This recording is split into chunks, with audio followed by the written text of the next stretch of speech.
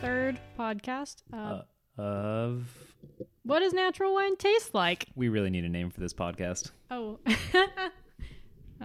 through the grapevine. Pod. Yeah, we'll come up with a better one later. You guys can give us some ideas. We're not very Into the creative. vine. Into the vine. Yeah, that could work.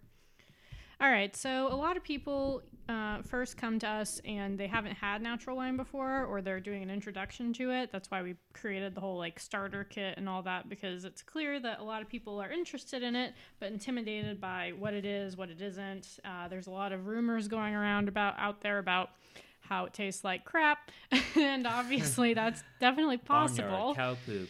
Yeah, mousy. Blah blah blah. There's a skunk, rotten eggs, like literally curry. And just like all rumors, just to kind of get this out there, you know, all rumors are kind of founded in some form of truth, right? And there definitely are wines that are made, natural wines that are made, you know, without as much care or too quickly or whatever, that maybe have like those kinds of qualities, right? So, you know, this podcast here isn't going to be about, you know, touting how awesome natural wine is only. You know, we want to talk about both the good and the bad side of natural wine. But the point is to start that everything that Nick just mentioned is also possible with conventional wine. True. It's not just natural wine that has it. Obviously, though, there's a bit, you know, when something's made naturally, it is definitely possible that there's a bit more variation across the wines because they're still living, breathing things. Exactly. So the first thing that we'll talk about is that natural wine can basically taste like any regular wine. Like everyone assumes that there's this certain funkiness to it, and we'll talk about that in a minute. But actually, natural wine can taste just like any regular wine out there. You might not even know it's natural. Yeah, totally. While it does sometimes trend towards like, you know, lower alcohol, lighter wines, you know, there definitely are really cool expressions of wines that you wouldn't even know were a natural wine, right? So a couple that we're hoping to bring in at the beginning of Q1, you know, are like oaky and high alcohol, and you know, you really would have no idea that it was naturally made, right? But the point is that it can be kind of just whatever. So that's the first one, and that's basically the main point of Section 1. It can taste like regular wine. Section 1, done. Yes. Section 2 takes a little bit more time. That is basically, there are certain qualities that are more likely to be found in natural wine. And that's where you start to hear about funky or funk or funkiness in a wine. And what we're going to do is we're basically going to kind of walk through what does that mean, because funk can be a number of things within the wine.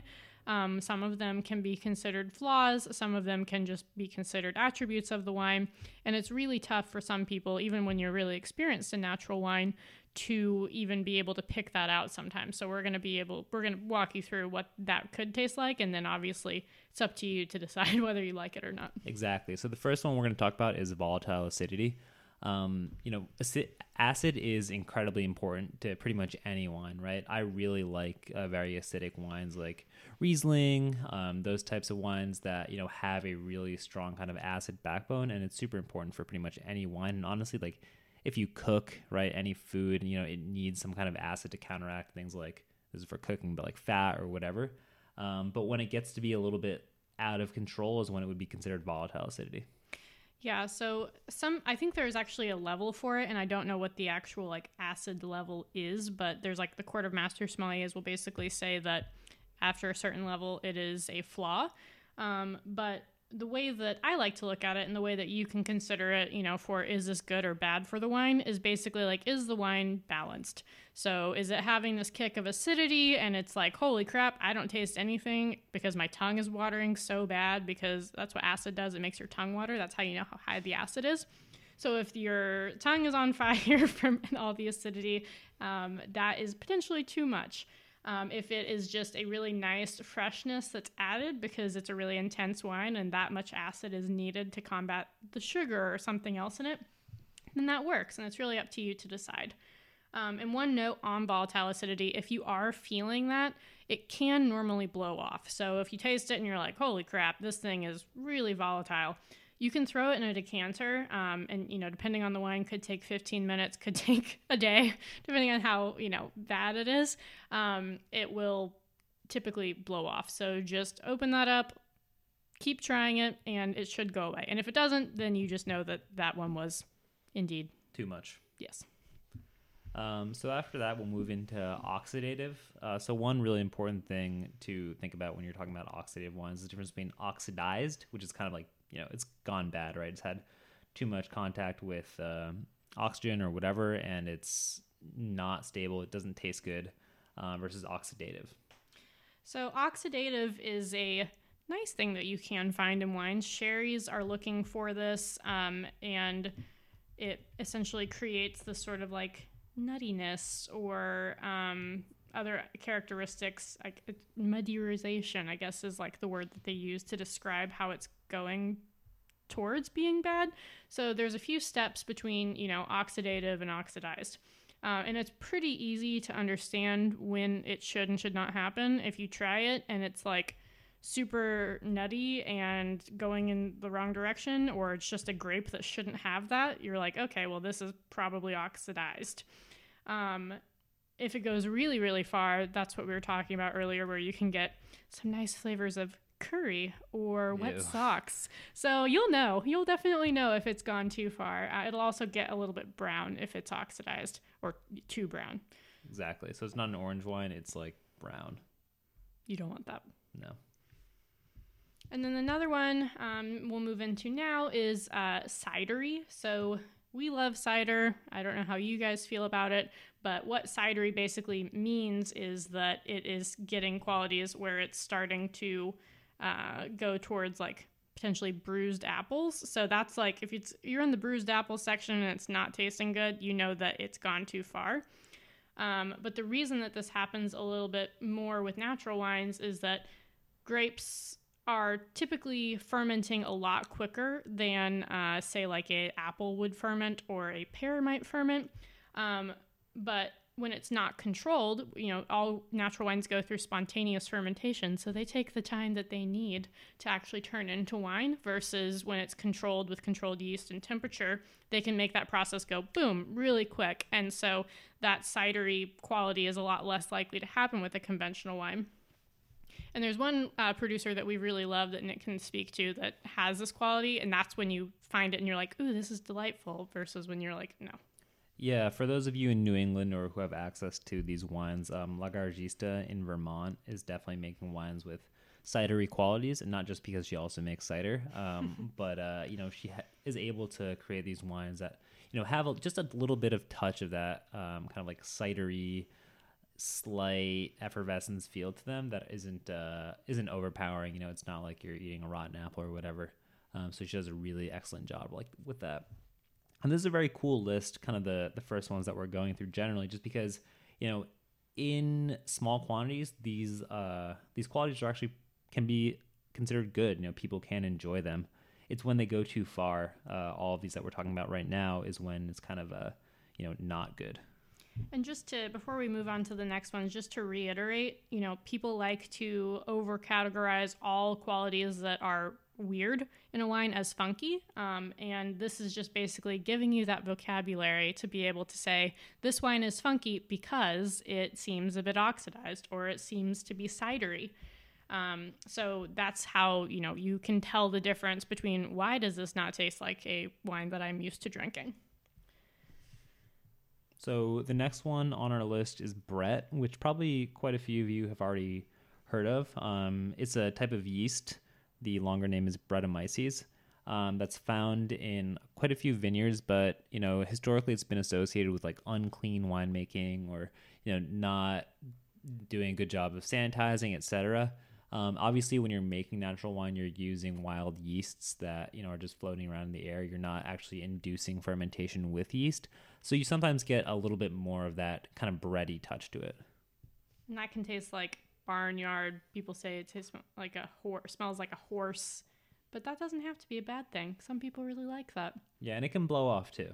And it's actually pretty common. There's places like Bordeaux where they are purposely creating it to taste like that.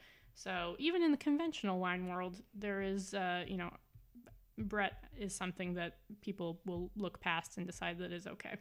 Exactly. And then one other one is reduction. So a wine can either be, completely, I don't actually know what the bad word of this would be, completely reduced. Reductive, a little bit reductive would be okay. Like a little bit oxidative would be okay. Right. Yeah, I guess. And if it's oxidative to oxidize, it might be. Oxidize is no good. So. Cider-ish. Cider is no good. Cidery is okay. So reducty. Reducty. I don't think that's it, but that's what we're going to go with. So reductive wines can be great. They add some complexity to the wine. That's where you can sometimes get some smokiness to them. But it's actually, this is one of them where it's really easy to go too far quickly. So if you're starting to go from, nice smokiness to things like burned rubber, like that smoke is actually burned rubber, then you don't want that wine. There's also people call skunk. They say rotten eggs. So that one's really not great. But I did actually learn a really cool tip from Natural Wine for the People, that Alice Firing book. She said that if you have an oxidative wine, it might not be too late to save it. What you can do is you can decant it. Basically, if anything is going wrong, try decanting it, because a lot of times it will help. And if that's not working, apparently you can drop a penny into it, because something from the copper will help to neutralize all that stinkiness in there. So clean the penny first. Yeah, clean the penny first. Hey, it's alcohol. Doesn't alcohol clean things anyways? I don't know. Anyways, if you really want to try and save it, if it was a really cool bottle and you know that it could be better, that is one thing you can try. For sure. And then the last one we have on here isn't really a flavor, but it's something that can induce things like mouthfeel, creaminess. Yesterday we talked about David Large and Beaujolais and how they decided not to filter one of those wines because they liked it better, with the sediment. And sediment's the one we're going to talk about here. So sediment is basically just a mix of the things that are left over from the grapes. Normally the majority of it is yeast, but it can also be particles from the skin or the seeds as well. And if they're not finding or filtering the wines, you're going to still find those in there. And what you can do is you can basically just sit the bottle up, let it chill if you need to let it chill, and then decant it so that the sediment doesn't actually get into your glass. But if you were wondering, it's okay if you end up drinking it and it won't kill you.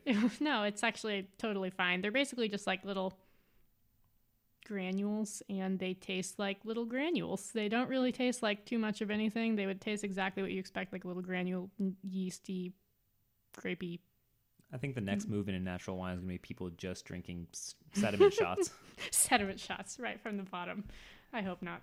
So that's pretty much what we had for kind of qualities that are different from conventional wine that you might find. To recap, those were VA, or volatile acidity, oxidative, oxidation, cidery qualities, reduction, Brettanomyces, and you might see a little bit of sediment. And then, if that didn't scare you off yet, there is another list that are considered faults by everyone. So what we just mentioned, is on a range. It's a continuum of absolutely delicious to totally disgusting. And then there are a few others that doesn't matter who you are really not going to think that that's a great wine. So the easiest one that from any wine is cork taint. And what that basically means is the bottle was essentially like the cork allowed something to get into it, and so it starts to smell like wet cardboard or your grandma's basement. This one in particular, I feel like everyone has a very specific example of what it smells like to them, and if you've smelled it and tried it, it's going to bring back some childhood memory that you'd forgot about and wanted to keep forgetting about until that moment. Yeah, it's pretty clear, honestly. Like, you can tell from smelling the cork or from smelling the wine after you open it. It's just off. And that's something that can happen with all wines. And one thing that I just want to note with that is that a lot of times it's not just one bottle, but it might be an entire case that happened like that. So it actually, a lot of times people feel bad returning wines, but the people that are selling them want to know, because, if they don't want to keep selling a bottle or a case of wine that is off. So don't ever feel bad giving back a wine with cork taint. Like, if it's teeny tiny bit, maybe you can decant it and it'll blow off, but like, it is really unlikely. Like, this is one that you just want to let go and, alert the troops, alert the media, whatever, alert the people that it is not right. Exactly. Do you want to talk about mouse right now? Sure. Mouse is a really fun one. Mouse is definitely considered by everyone in the wine world as a flaw, although I will say that some people actually love it. And the reason that we think that's happening is the taste of it is a bit like kombucha. Like you feel it at the back of your mouth. So when you're trying a wine and you actually you know how there's like, you can smell through the back of your mouth, it comes through there. And it can be anything from, like a kombucha type flavor. Some people call it puppy breath. And what really happens is a lot of times it'll come after a wine has been open for a while. So if you're getting, like it starts out and you're like, wow, this wine tastes great. And then all of a sudden at the end, the finish is like, whoa, what just happened here? That is when you might be getting mouse. Yeah, and this one's related to yeast as well. And it's actually not something that you'll get on the nose as much as right. like Holly was saying, when you actually taste it, it tastes like weird, like mouse. Yeah. I don't know. And this is when, again, it's totally fine to ask for them to replace the bottle, replace the glass over that. Yeah, and it's not super common. I actually don't know that I've ever even had a mousy wine. I think I've only had one, and I don't think I actually knew what mouse was at that time. So it's like, this tastes like pee. Why? And then the other one that is an absolute flaw, we already talked about a bit, that's oxidized. So again, if it smells gross like curry, just say no. All right, and then now for some more fun parts of natural wine, things that are just different ways, different styles that you wouldn't traditionally see in conventional wine that are delicious and you should be really excited about. Exactly. So the first one we have, if you're really into natural wine, you've probably heard of Glue Glue before. I think there's like 7 billion t-shirts that say it now. And if you're really hip, you definitely have one.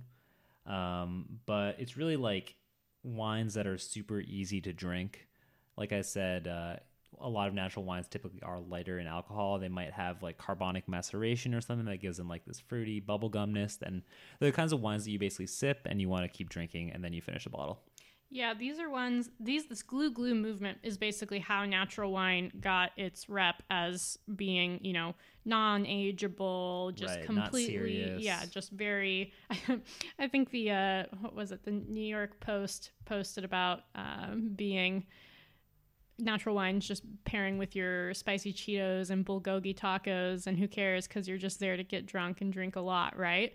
And that is all coming from this vin de soif or glue glue movement because it started in France quite a while back and everyone wanted to have these fresher, lighter, delicious wines, and that's exactly what they are. They're super delicious, they're great, and they're not the only thing that's out there. Exactly. After that, another style of wine that you'll often see made naturally would be orange wines.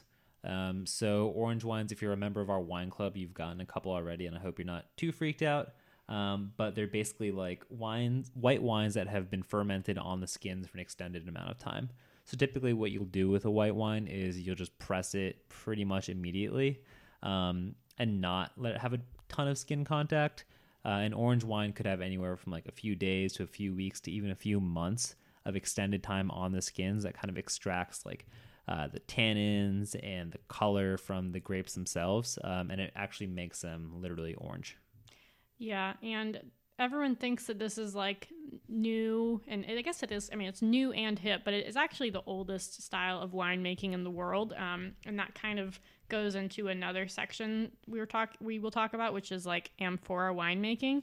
But basically, winemaking started in Georgia, the country, not the state. The state. The state. Like thousands and thousands of years ago. And it's really typical for people to actually find white wines like that in history because when you're not using stabilizing agents that like conventional wines will use, they'll just add in a bunch of stuff to keep that white wine stable. Keeping it on the skins is actually a natural way to preserve that wine. So it's really common to find it in natural wines because it's a really great way to have a nice expression of that grape without also having to add anything to it. So let's go ahead and just chat about amphoras there while you kind of seed us in there. Amphoras are a really, really old winemaking vessel, like Holly said, that originated in Georgia. Typically it's made of clay, right? Yeah. So it's made of clay, and it's kind of shaped like a egg, almost. Yeah, it's like an egg, but then like if it like had a really pointy bottom. Right, exactly. And the way that it works and why they are historically like the first things used to make wine is because it actually helped you filter the wine just based on the shape of the vessel, of the corvée, I think is what it's called in like Georgia, amphora, we can call it. So because of that pointed bottom, all of the sediment and everything that, you don't want to have in the bottle goes to the bottom. So instead you can just bottle straight from the top and you're less likely to have sediment in it. That said, also, if there are amphora-made wines, especially from Georgia, they do the same thing now, but they will bottle all the way to the bottom. So you'll every once in a while get a bottle that just has a ton of sediment because it was down there. Yeah, Venessons uses amphoras, don't they? Yeah, so we have a couple of really cool examples of amphora wines with our Spanish producer, Venessons. They have several different types, pretty much an entire series of wines, which we couldn't get because they already sold out in Spain. But the two that we have right now are, one is absolutely crazy. It's called Flor de Mata, and what they do is they use that amphora, and then they let the layer of flor come to the top, and it basically creates a cap for it, and they leave it exposed for 2 years with the skins and with that flor. And so it's super orange, and it has some of those sherry characteristics and a bit of like nuttiness to it from that flor. So really fun winemaking styles with amphora. And there's a lot of sediment in it. Yes, and there's a lot of sediment. So after chatting a little bit about clay, let's talk about ceramic then. This is definitely kind of a newer trend that you're seeing in natural wine is people using ceramic bottles. So like, how people sometimes use like milk jugs that aren't totally clear or whatever. Ceramic bottles, kind of the same concept. It basically is used to not allow quite as much light into the bottle to kind of preserve the integrity of the wine. And they're just a really fun way to store wine that, again, I think is a historic way of doing it that some people are starting to bring back, and it's obvious that natural winemakers would be the first likely choice to do that. Yeah, I actually have a beer somewhere back home that is stored in a ceramic bottle that's like 2 or 3 years old that I still haven't opened yet. It's kind of cool. Yeah.